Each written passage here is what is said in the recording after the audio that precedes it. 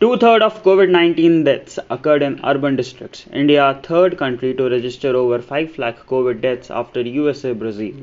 On Thursday, India became the third country in the world to register over 5 lakh COVID deaths. Only the US, which has witnessed 9 lakh 20,000 deaths, and Brazil 6 lakh 30,000 are ahead of India.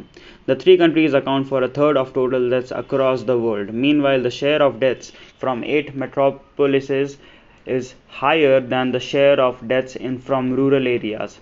While India ranks third in terms of total deaths, if deaths per million population are calculated, the country stands 131.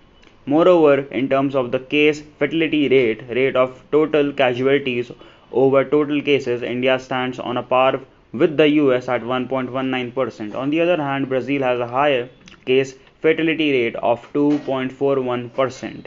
A Business Standard analysis shows that the urban districts account for two-thirds of India's total deaths. Rural areas accounted for 18.2% of total deaths. Semi-urban centers had a 15.1% share in fatalities in the country. In terms of total infections, 65% of total cases came from urban centers, and rural districts had a 19.2% share in infections. Deaths in urban centers have been higher than in rural districts during COVID-19. The crude death rate from the sample registration survey for 2010 to 2019 released last year indicates a higher proportion of rural deaths than urban deaths. The crude death rate in urban areas was 5% compared to 6% in rural areas.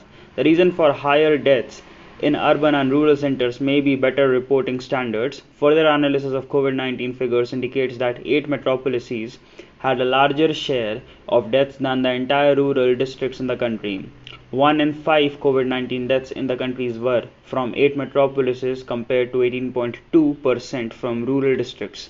The share in total infections was slightly higher for urban centers. Even though the country has reported over 1,000 deaths a day, the daily case fatality rate for the Omicron wave has been lower than the previous two waves of infections. Vaccination and the reduced severity of the virus have been a cause for lower mortality.